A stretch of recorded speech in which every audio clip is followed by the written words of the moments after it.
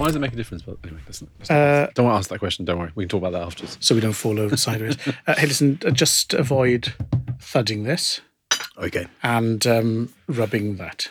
I maybe put your cup on the felt, as it were, rather than the... There's so many rules, aren't there? It's all rules here. I like it. But I think the thing is, when there's a really nice sound here, so it's all very velvety. And if halfway through you go thwack, there's a spoon or a sort of... People go, just don't do that to my head. It's just thoughtless. Okay. Yeah. Shall we kick off? Let's roll. Hey, welcome. We are physically, in person, in presence, in the studio. Wow. I can't believe it. Second time in 2 years. It's incredible. Can't remember. Anyway, it's brilliant. Now, I'm Ian. Who are you? I'm Jamie. Right, Jamie, but enough about us. Yeah, that must make me Greg. It does make you Greg. Greg, tell everyone who you are. So hello, everyone. My name's Greg. I'm the Area E-Commerce Director for Europe for Reckitt. So a couple of things there. You say Area E-Commerce Director. Then you said Europe, but your LinkedIn says UKAWASP, the longest acronym I've ever heard for Europe. It's FMCG. We love acronyms, don't we? So tell us what the acronym is, first of all. It's just a regional split on how we divide our business. So we have Europe, so mainland Europe, the UK, but also Turkey, Australia, New Zealand, and Russia. And all of them have different, if you like, acronyms that go around. So yeah, it's Europe, Australia, and New Zealand. Wow. We've changed the geography of the world in one. That's amazing. And Area E-Commerce, what does that mean? Yes, so if you look at the way we organise ourselves, I work in what we call the Be Big channel, which is our relationship with retailers in known platforms that are scalable. So things like Amazon, Tesco.com, e-pharmacists like Boots. And what we have are teams in each market, so a head of e-commerce in UK, in France, etc. And they run integrated into the market, and my team are the area team that are there to help them outperform. So we do all the best practice, all the training, all the education, but all the things that you would imagine around transformation as well. Mm-hmm. So how do we change our business model? How do we transform it with the senior leaders? So it's, if you like, a translator for our markets on e-commerce in that bit. So that's roughly what I do, execution and transformation. And then the last one, you said Reckitt. Old people will remember not being able to type or pronounce Reckitt Benckiser. I think we've had an RB along the way. So just tell everyone who you are, what you're currently called, and just a thumbnail about the business. So we are Reckitt, named after our founder, Isaac Reckitt. That's hard to say, isn't it? I thought they used it. So traditionally in this country known as Reckitt and Coleman, because we used to have a mustard family as well, but all of that's long behind us. And then we merged with the Benckiser family in 1999, which brought a lot of our healthcare brands across. And now we've gone back to being Reckitt.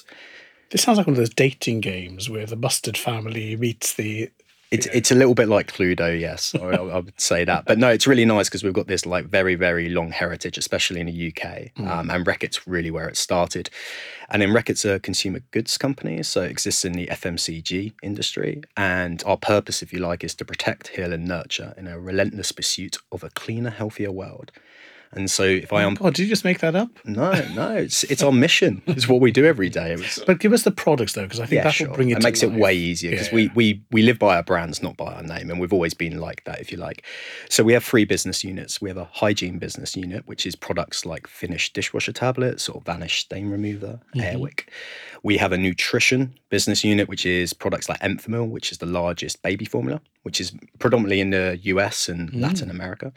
And then the division I work in, which is healthcare. So these are products that you'll use every day, like Nurofen, Lemsip, Strepsils, Durex, Dettol. So that's the bit I work in. So Dettol has kind of come to the fore over the pandemic. So that must have helped sales.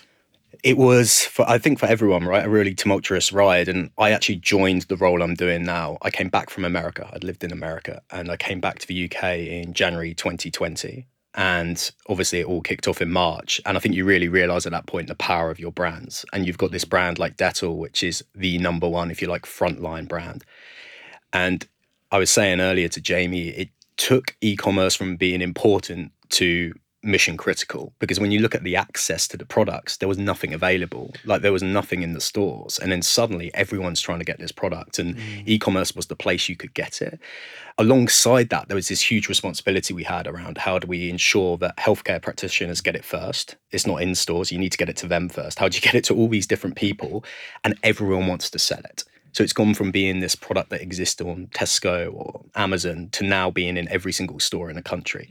So yeah, it was quite the ride. I'm really proud of everything we've done, and you can kind of see the footprints everywhere. If you've taken the tube this morning up here, you'll see Dettol. You'll see it at the Euros final, like the partnerships we're doing with Grassroots, FA, etc., etc. So it does show the power of brand as well, because hugely. When you go on the tube, it's a great London institution in partnership with a global brand. You think, fine, I'll take some of that hand cleanser because it's Dettol.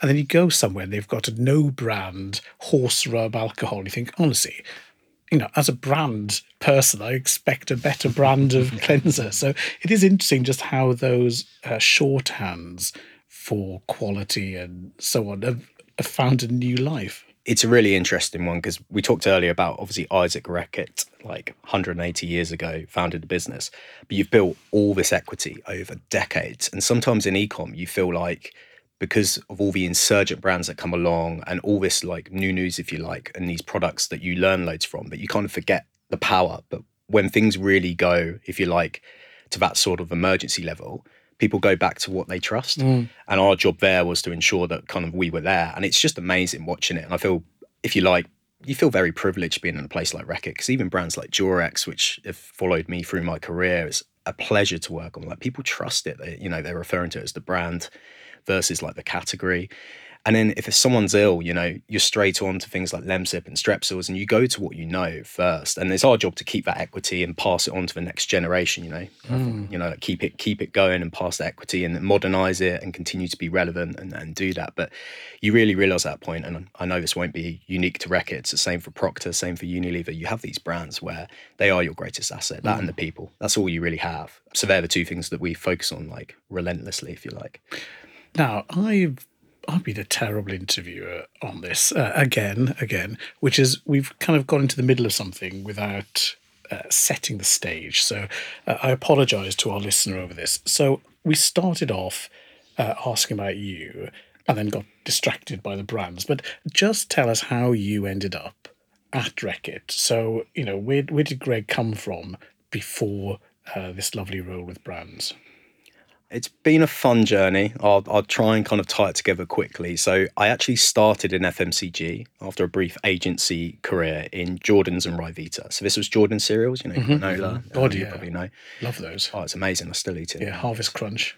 And that was when Bill Jordan used to run the business as well. So it was really nice because you had a founder. So it was actually this entrepreneur. But didn't you actually have a mill somewhere in the countryside? Still has Jordan's mill. Yeah. And if you watch Countryside, that's his property. So, and it still gives 10% of all of its farmland back to wildlife, things that were miles ahead of where it is now, which is why the brand's a lot more successful now, because it was doing the right thing a long time before you were seen as having to do it. But I started there and I worked in the sales team, so dealing with like retailers like Tesco and dealing with Sainsbury's. But not technology, so you didn't emerge no, with a Casio calculator and some lines of code Wasn't that long that ago. goes straight in. Jesus, no, I still had one of those Casio watches that had the calculator from school, maybe. Dick Tracy, yeah. But the one thing we all had in common, I think probably my generation, was we entered doing sales and commercial roles or marketing roles. And then because you're the youngest person in the building, you get given e-com. And e-com is this tiny little thing, and it's Ocado. So you learn Ocado and they give you that to kind of, if you like, with your stabilizers on before you go up to Tesco. Then we moved on to Ryvita. And sorry, when you say learn Ocado, is this because you were at the wrong end of someone's EDI system and shoveling in product data and availability and pallets? I mean, what do you mean learn Ocado? So roughly speaking, in FMCG, the size of the retailer or brand that you work on, so whether you work on a brand as a brand manager or you work with Tesco as a national account manager, the size of it tends to dictate the experience that you need because of the scale. And because Ocado, 15 years ago, was so small and so different, it made sense to give it to the most junior person because you could practice negotiations, you could work on things. And you'd then step up into these like lofty heights of calling on Morrisons or Booths or Waitrose. And that's kind of traditionally how it went. But the other thing that happened with my generation was we all got given the econ bits. So outside of that, Ocado, I also got given their direct-to-consumer business for Ryvita. So I set up the first of a store, which was, I was joking with Jamie earlier, which was Ryvita tin business. So these were merchandise for Ryvita sold primarily to mums and grandmas over the age of 55 who loved Ryvita merchandise. Loved it. So we were selling like... that is a pretty niche category. I know. No. My family had them. Tins. I remember the tin. I think you're over communicating here, Jamie. Well, that's a cry for help, isn't it? we were selling like 2,000 a month 10 years ago, but 15 years ago. Wow. So it worked very well. But what it allowed me to do was learn, if you like, a direct-to-consumer platform. Before it was even called direct-to-consumer, it was just this annoying bit of business that you give to a junior guy.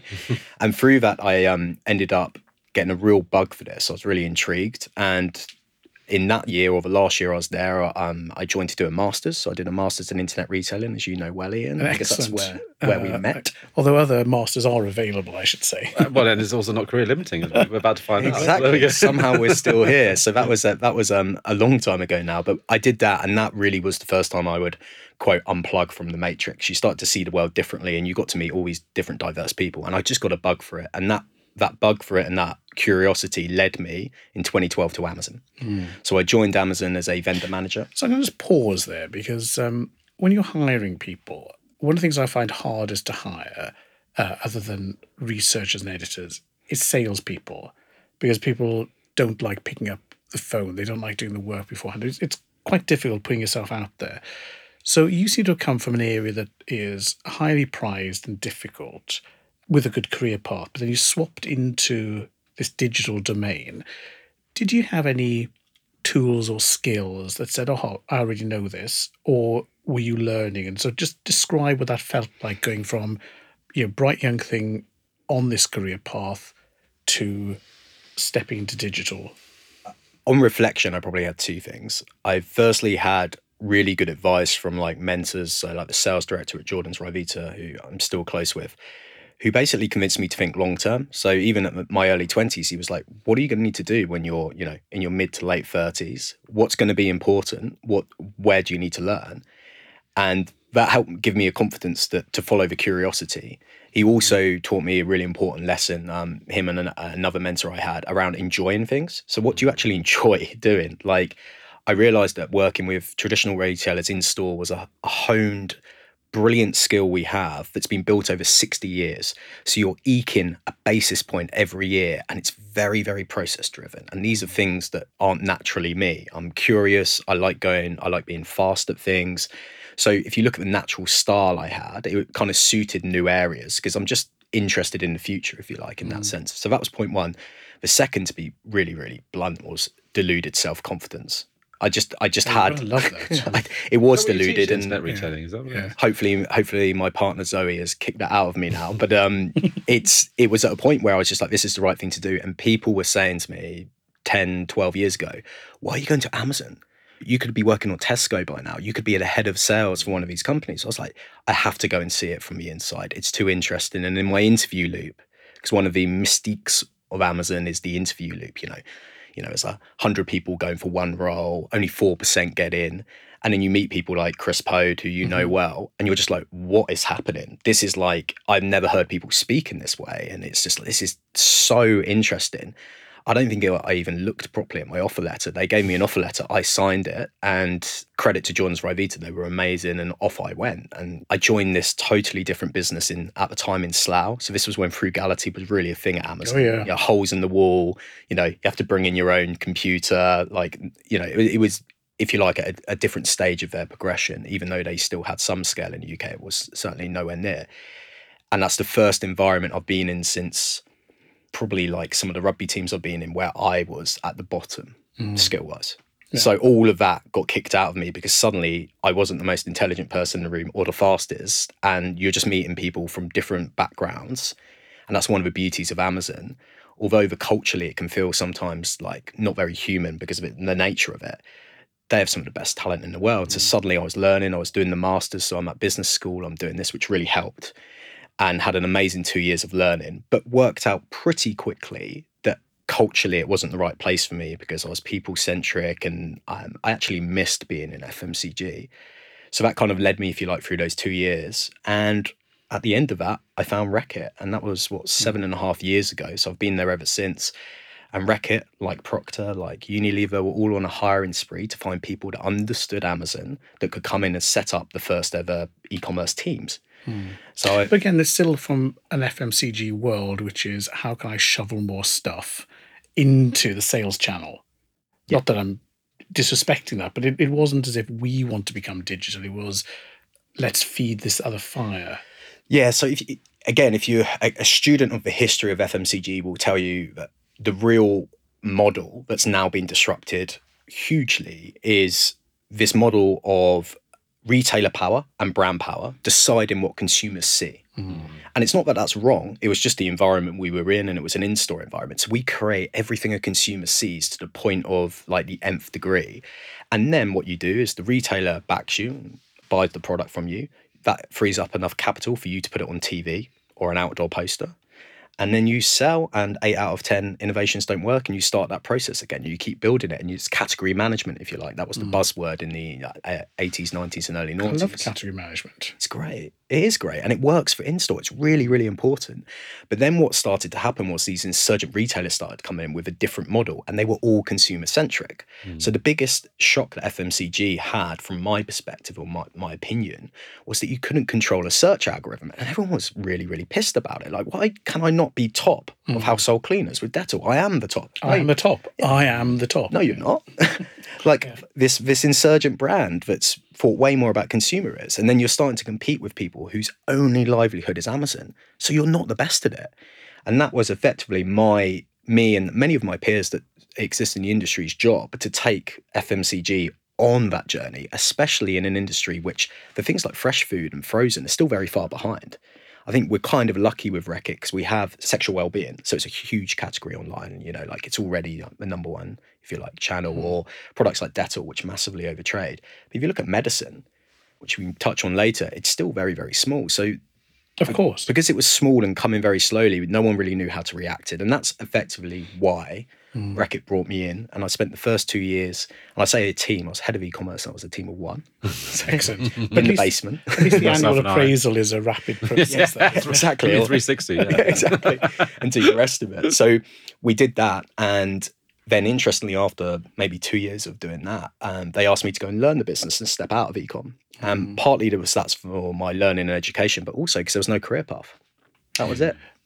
So let's pause there. You said a while ago how you didn't like the process, the straitjacket, the fighting for that incremental thing. I'm pretty sure, though, that you didn't say that on your application when you went to Reckitt. You didn't say, look, I'm unstructured, free-thinking hippie. You probably said, I've had the Amazon training and, now I'm Mr. Process and Mr. Scalability. How have you managed to combine that sort of, freer approach with what by now is a bigger enterprise process? Is there still a conflict inside you, Greg, or is this something you found a zen of creativity with scalability and all the other abilities? God, that's a question, isn't it? Great question. So I know who's listening. Take your time, think about it.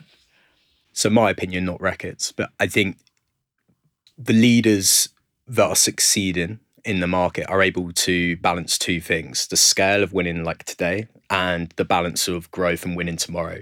And those two things are paradoxical. So one of them, winning today, is doing fewer, bigger, better. And the other one, which is winning tomorrow, is placing your bets everywhere and seeing what sticks. And it's about having not only the agility to think that way, but structure your teams in a certain way. And what's ironic about me saying that I don't like structure and process is Amazon's so big now that it requires structure and process. So when you're thinking about building your team and you're building out like who you need people with good negotiation skills. You need people that have got some of these, if you like, historical great assets that we've built over time. And then you also need the people that don't think in this, if you like, boxed in way, who don't necessarily come from our industry. So you have to take bets on people coming in from places like Google or coming from startups. And if you actually look at where most of our talent migrates to and from in e-com, we don't tend to see people leaving to other FMCG businesses. They go to startups where you've got equity and they're going to kind of learn this new way of working. And this generation, and again, I keep going back to the generation point because I think it was just, as I was reflecting before I came on here, part of like the age group I was in, we've done both. So because we grew up in one and then became the other, we're able to translate that. And one of the beauties about the future is no one has a competitive advantage. So there's no one sat in Reckitt with 30 years experience of online. It doesn't exist. And then on the same hand, the skills that you need to succeed in the future, we already have. You just have to find a way of translating them. So you have to balance scale and growth, which is extremely difficult. And as long as you're aware of that and have what we would call a growth mindset and you're open to that, then the question is, what do you have to change and what do you have to disrupt? And Procter and Gamble call it constructive disruption. I think we call it positive disruption. But the idea is that you can't succeed with consumers by doing it the way we did because you don't have the same power anymore. You just don't. You have to accept it. And I've always been, whether it's the hippie in me or whether liberal in me, I've always been very comfortable with the idea of consumers having that power, because if you get that, then everything becomes easy. But you are, despite this very laid-back approach, you are also striving to get that dominance and to win. So as you look at the direct-to-consumer market, you're within a corporate environment, therefore you will have a limitation, whether it's staff, time, resources, technology. There's always one thing you're trying to optimize against. But meanwhile, there are a gabillion people who are solely focused on doing their thing 24 hours a day, and for whom they might say, well, look, if I pocket 50 grand a year from doing this on Amazon, I've made my living, I'm a happy man.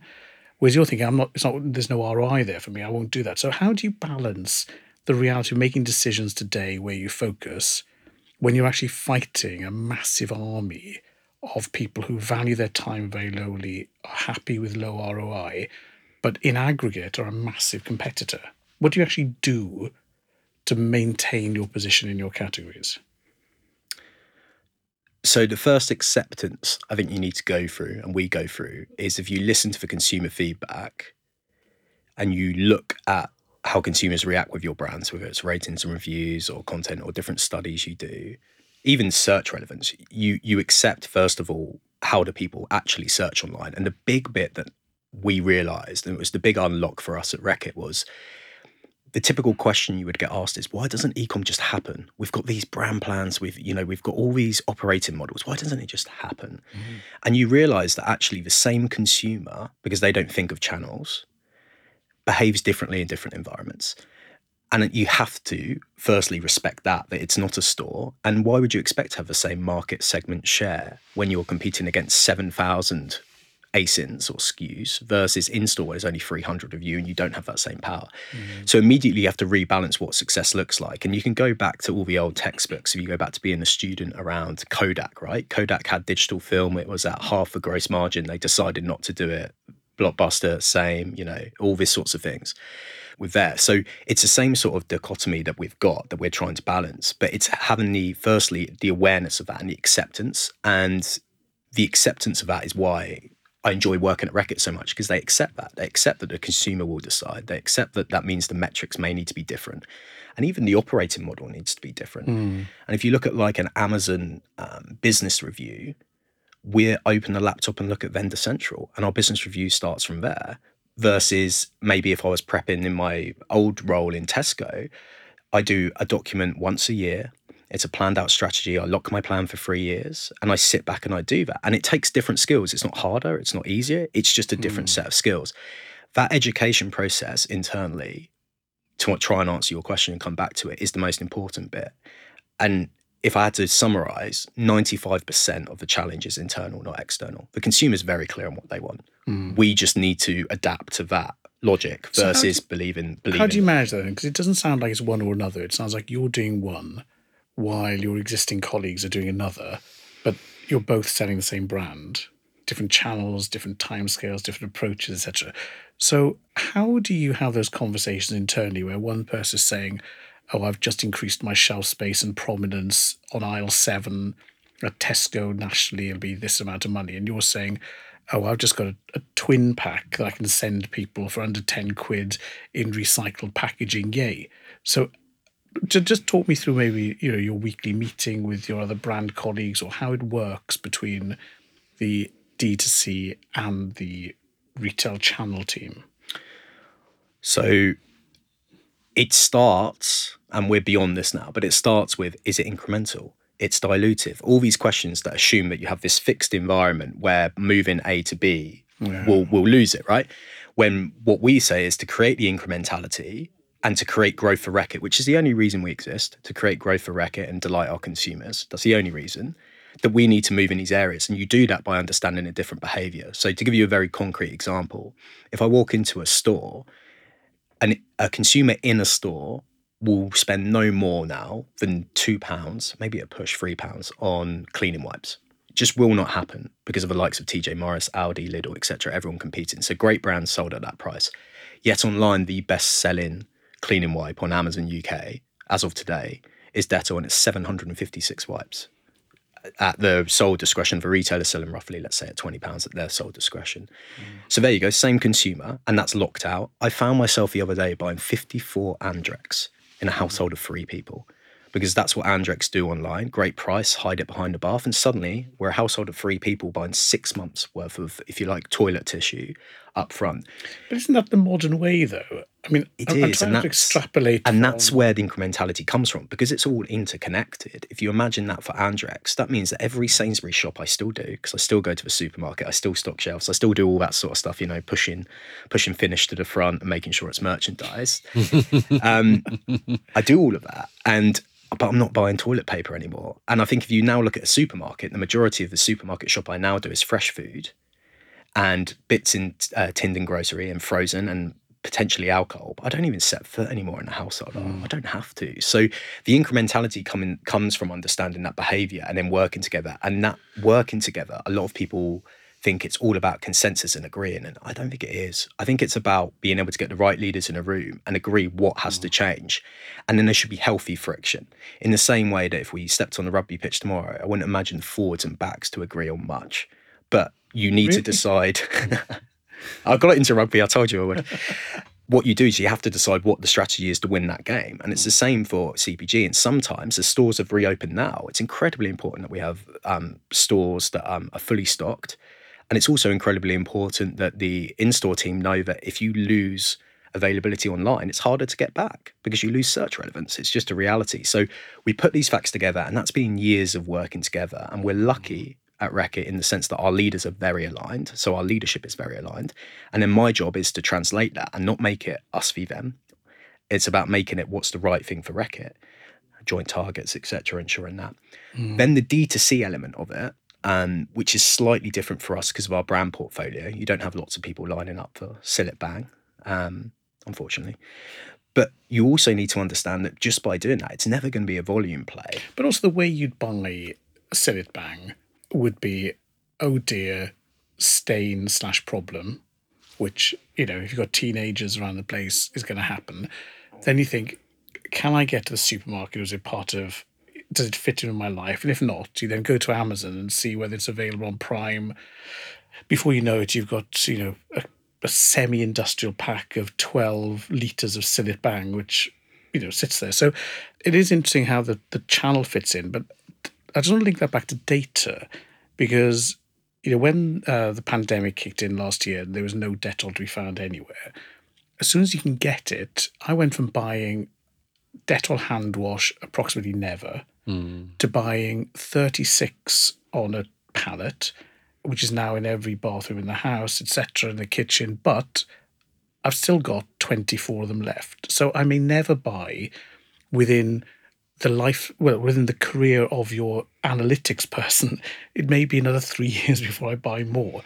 So doesn't that change the metrics in the business, because I'm become a semi-bulk, less frequent, rather than buy it with my pint of milk and strawberries. So the data must be all over the place when you look at different channels, different channel partners, and so on. How do you even develop a language around the customer that helps you understand that? So those sorts of ups and downs and what we would call annualizations or comps of business. Annualization. We'll use that. We'll take that. Yeah. Take that. That's yours now. Those sorts of things have been around forever, but they tended to be things like innovation that didn't work. So let's say you sold in a new Airwick fragrance and it didn't sell out, and therefore you have to help the retailer clear it, and you have this big, what we would call annualization or comp. The famous dog and celery curry flavour that... You were the only consumer that bought that, but yes, that was a good piece of insight. But yeah, the classic mulled wine, and it hasn't sold by December 23rd, so therefore, you've got excess stock, etc. So there's probably two ways to unpack this. The first is, yes, you do get those situations, but they've been around forever. I think the COVID one was exceptional because I don't think consumers really understood. That was panic mode. Mm-hmm. And therefore, we all assumed probably that people would use hand gel and masks all the time. But actually, if I took a straw poll, maybe on the tube, maybe it's stuck with half the people. The way big conglomerates talk about it, all of them, is they talk about 2-year stack. So you start to broaden out, like, not versus your sales versus 2019 and 2020. And what we've seen is Dettol's penetration increase 3 times versus 19 before it started. So you get this huge bump, which is ridiculous. You can't keep it in stock. And then you end up with 3 times as many customers at the end, and you have a much bigger brand, which means you have a much bigger environment. And you'll see that with Lifebuoy as well. I think Unilever relaunched their brand Lifebuoy and was very successful. So those data things are normal, and they're just about managing it in a planning cycle. The data point is interesting because many people talk about it's a lack of data, and I firmly believe it's not a lack of data. It's the inability of businesses to have the capability to know what to do with data. So we've gone from a place where if you're on Excel and can use a VLOOKUP, you're king, to go into a place where we're now, for instance, have data science as a discipline in Reckitt. And I'm on interview loops for data scientists, and you're trying to work out what to ask them because no one in your business exists doing this. And that's the ability to draw all these data points and put it into tools, whether it's Power BI or other ways to do that, to diagnose how shoppers interact. So if I take Durex, a consumer that's on our direct-to-consumer website where we have all the data, and we have that, versus Amazon where I have the data, unique visitors, conversions, glance views, average selling price, right down to Tesco where I've got sales out. So I've just got an EPOS number and then trying to triangulate that back in a way that makes sense. But it's really that capability that's needed and someone who can actually manage data into a manageable place. So there's too much data. It's in too many forms, and commercial businesses in FMCG never really needed it because before it was just, what do you sell out? You started the journey at, I put it on TV and sales are up 20% in store. And Job done. Yeah. And now with Amazon, it's my glance views are up 27.8%. My conversion's up 100 basis points. And I can tell you by the day, I literally by the hour if I needed to. And then online, or if you like on our own platform, our owned platforms, I can tell you even more because of the data I've got. And what we try and do is then use that in all our channels. So we don't shy away from this fact that we play in direct to consumer. It's not a scale game, it's a knowledge game. But that knowledge is incredibly important for building innovation. But when one day be in a store, maybe some of it just lives online because of the nature of the product for Durex, maybe like a sex toy. But the innovation we have coming out, which will be in stores like Superdrug and Boots, has come from that data. It's like there's this whole cliche about the people who maybe in management positions, senior management positions, may not get this world as much as just because they grew up in a different world, as it were. But is that the case? Because are you breaking down barriers by showing this data and the perspective on the data, whatever channel it may be? It doesn't really matter. Are people getting this and going, well, actually, yes, I can see that glance views are up and that makes sense to me? Or are they just thinking is a tendency to go the usual channels? We understand that. That's how it works. There's a piece that I would probably, again, this is my personal opinion, there's a piece where I think the top of the businesses get it, because I don't think you can be a CEO or C-suite of any of the companies that I would view as competitors or people without getting this. And your people really, your youngest people get it because they grew up with it, is everyone in the middle. And the problem with the middle ground is you've basically spent 15, 20 years learning a skill, and now you're asking to change. And that skill used to, earn you an office, earn you a PA, do all this sorts of stuff, and you honed it.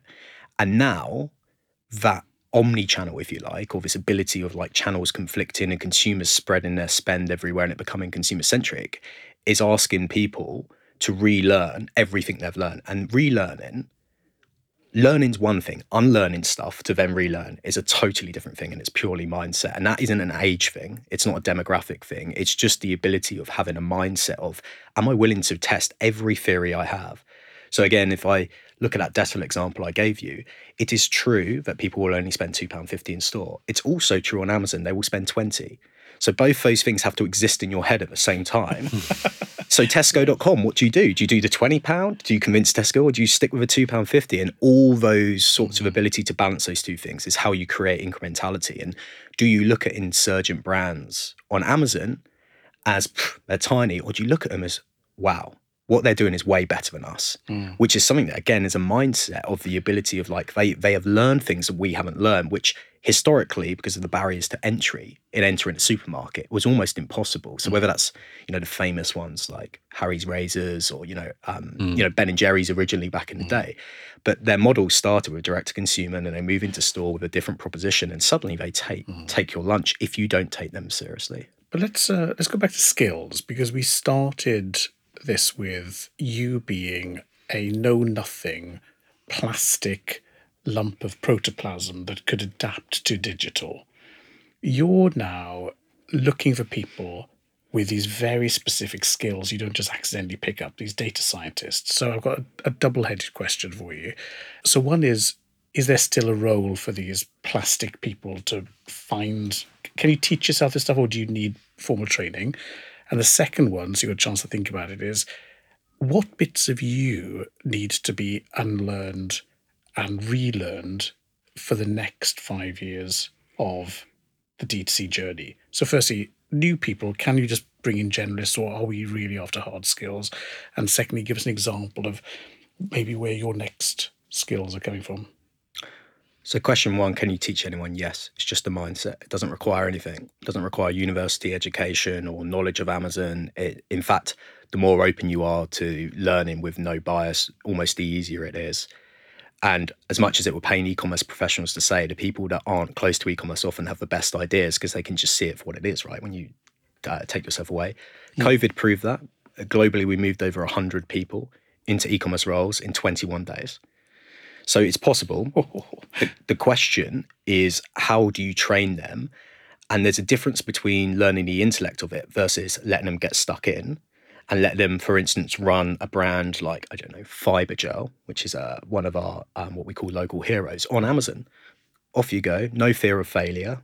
Do what you need to do to learn it and get used to, if you like, the operating system. And you can teach anyone. You took back to your Ocado versus Tesco learning ground, as it were. But it's difficult to take someone learning when they're running a £100 million business to learning a £40,000 business. But it's like learning to, I don't know, gymnastics or slackline is that you take away the fear of dying and then take things away. Yeah. So it's counterintuitive though, because it is. We think from the outside these brands are rigorous, 100% accuracy all the time, and yet you're painting a picture of kind of live fire exercise and training wheels. It's actually quite changing my perspective. Yeah, our leader Arjun talks a lot about failure, and it's that fail, and it stands for first attempt at learning. So the first question he asks you is, what have you learned? How much have you lost? Did you learn? Move on. And we sow those seeds, and we did that.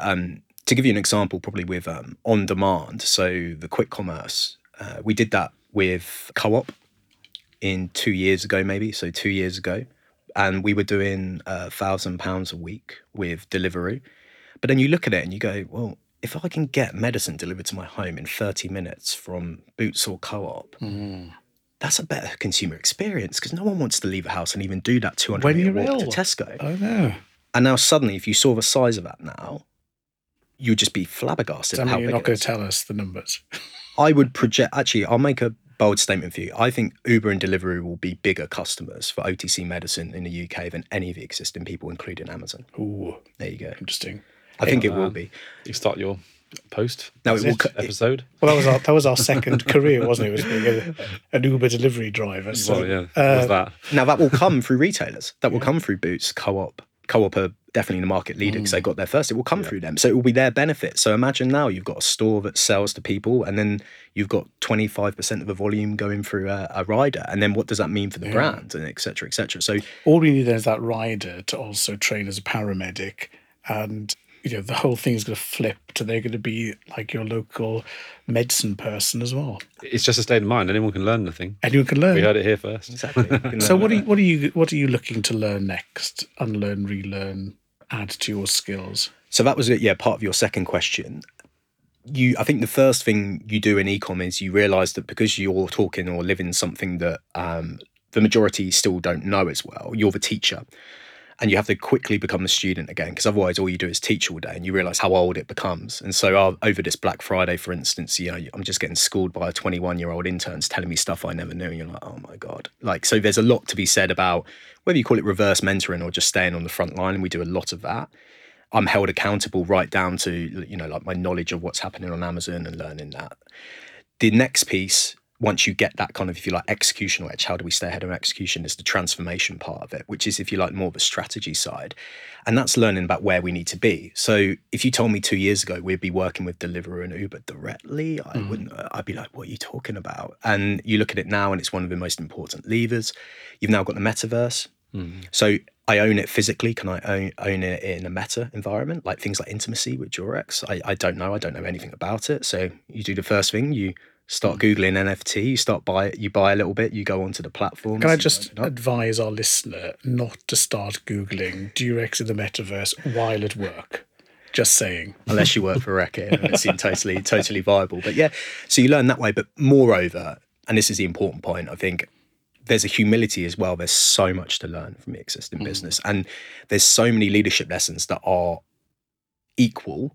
And the digital world has changed things a lot. But if you actually look at the leadership you can learn and how to run scale business, Amazon is a scale retailer now. So it is incredibly important we're learning from the likes of Tesco and those teams, and also from our marketeers, because suddenly your decisions aren't £1,000 a week anymore. They're 100 million a year. So if you're not doing the right rigor and process, now whether that's me doing it or whether I've employed people to do it to cover that and I've moved on, that's just a personal kind of thing about where what's the right place for me. But I learned very quickly that you need to have that appreciation of both. And there's this incredible historical value we've built and so many assets. And then it's just, how do you make that work the hardest? So whether that's for us with our brands or for retailers, the store is so important now. I mean, I literally just walked past the Gymshark store. Can you believe Gymshark have got a store in Oxford Street? And ironically, having a store is the best thing you can have now, but you have to sweat that asset in a different way and to have good brands. Exactly. And that's the irony. It's going full circle where you're watching Boohoo open their store with Debenhams.com Beauty. So therefore, all these things are incredibly important. Store operations for an e-com professional like me, I now need to go and relearn that. So is that a career route? Do I go and do something? Do I don't go and study, or do I try and find that experience? That's where it's important. And that humility with e-com is incredibly important, because sometimes it comes across as like a certain amount of arrogance, I guess, that you're in the growth area, you know things I don't, when it's not. It's just a leadership journey. And that's what we spend a lot of our time teaching our e-commerce leaders, like, go and learn, go and work in these store environments for 2 years, come back, reapply, and vice versa, and bringing people in and out and developing our talent that way. It sounds like to me, and this is probably a lesson which we all know in life, is complacency is not a great thing, but particularly when you've got big brands like you have in your business, the danger is that you could become a bit complacent just because they're so strong. But everything you just described says to me that complacency is probably the worst thing you could ever do. Would that be fair to say? Yeah, if the consumer has the power, the brand doesn't, by definition. So brand and retailers have power. Now consumers have the power. So you need to respect that. And if your product isn't up to grade, whether it's sustainability, product efficacy, packaging, I can't tell you the amount of times like we get called up on packaging because it's packed for in-store, not packed for online, and people receive it. And we're very much a company that's gone through the stage of let's just buy better ratings and reviews to now, what's going on with this? Let's have a listening board and actually change these things, and then finding out how we improve it. So you have to be like that, I think, because you can't ignore the examples that we've seen. And healthcare's maybe has higher barriers to entry, but if you take the Harry's razors example, no one would have thought Gillette would have lost that market segment share by basically someone coming in and taking, if you like, whether you call it complacency or just a loss of edge, and just saying, I can do it slightly differently. And then also getting around this idea that the valuation of things is now different. So we were saying in the office the other day, we were asked a question around Morrison's have just been sold for just under 8 billion. And that's the valuation of Getir. And 99% of people in our business haven't used Getir. And Getir are one of many quick commerce. And you're like, wow, like it has changed. And again, it's like that recognize, I guess, how you derive value has changed. And we have to be equally open to that as a brand. So the brands have a huge amount of power and have to evolve. And we've survived 150 years evolving on most of our brands now. So there's a very strong argument to say we'll continue to evolve. But that evolution is now probably sped up slightly because it's changed so much. And thanks to Amazon, Alibaba, even like Google, TikTok, right? They're all in shopping now. And all these brands that are now case studies, when in the past we had when I was growing up, we had Ben and Jerry's. That was it. That was the only example. And now every industry, you know, I get pinged every day saying, hey, this insurgent brand, they've, you know, I don't know, reached a conversion share of 5% on a keyword that we're number one on. They do content way better than us. What are they doing? And we're like, whoa, and maybe we can adapt to that. Maybe they've just taught us something. And that needs to be, if you like, the humility that comes with it. Wow. But I don't think that's any different than complacency. I don't think that's changed really. It's just a different environment. 20 years ago, it was the same thing for us. You know, like Fairy came into dishwasher tablets, right? It means nothing to you guys. For us, it was a momentous equation, you know, and suddenly Finish have Fairy.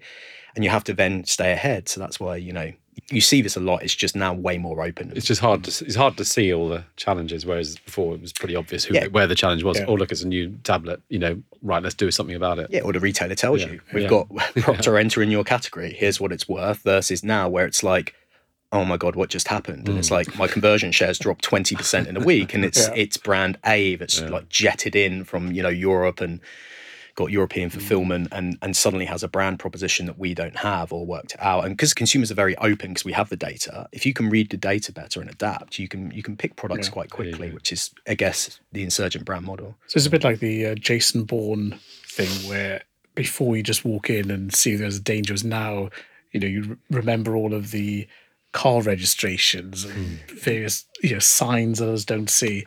Greg, thank you very much. The thing I'm taking from this, apart from, you know, all the interesting stuff I hadn't realised, but the one thread going through this is just this listening and being alive to new sources of information, and then the willingness to change your behaviour based upon that new information. I think that's my real takeaway from this. Absolutely. Well, look, I think you need to come back and have a chat with us next year, because I'm excited to see, you know, what happens as hopefully business gets back to a new normal. But for now, thank you so much for joining us in the studio. Thank you, everyone, for listening. So for me, Jamie, Greg, it's a goodbye and happy trading.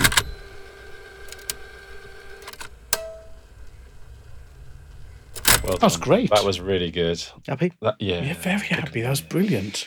Absolutely brilliant. The Jedi and student master thing. Yeah. I wouldn't go that far. But I wasn't calling you Jedi for that reason. Well, just because you're old. Got Yoda over there. You're old and you wear a big brown hemp. Yeah, exactly. Hemp jacket. Exactly. Should we wander and have lunch? Yeah, let's do it.